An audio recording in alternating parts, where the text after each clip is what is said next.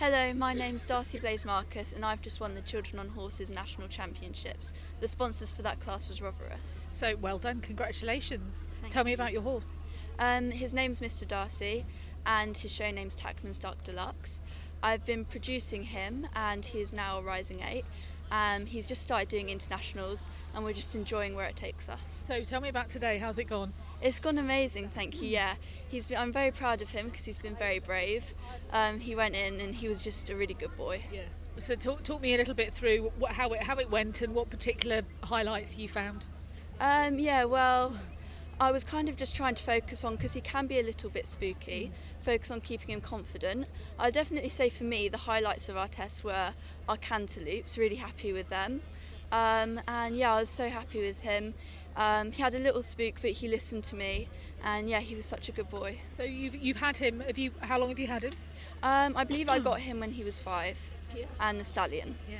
So yeah. Right. Okay. It's been really good experience because he's been the first horse I've properly produced. So yeah. Any other horses at home as well? So I really enjoy eventing.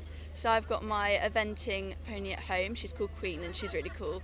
So yeah, and then I also have Ella, who's also really cool, who I'm just working with at home and getting our bond stronger.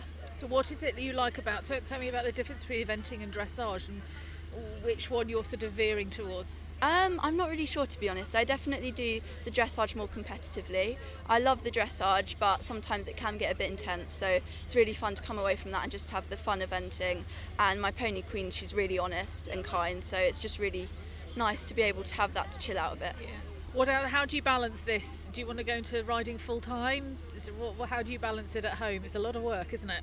Yeah, it can be a lot of work. Luckily my school's really flexible about timings, so I get to leave early on some days for training instead of doing sport, so that always really helps.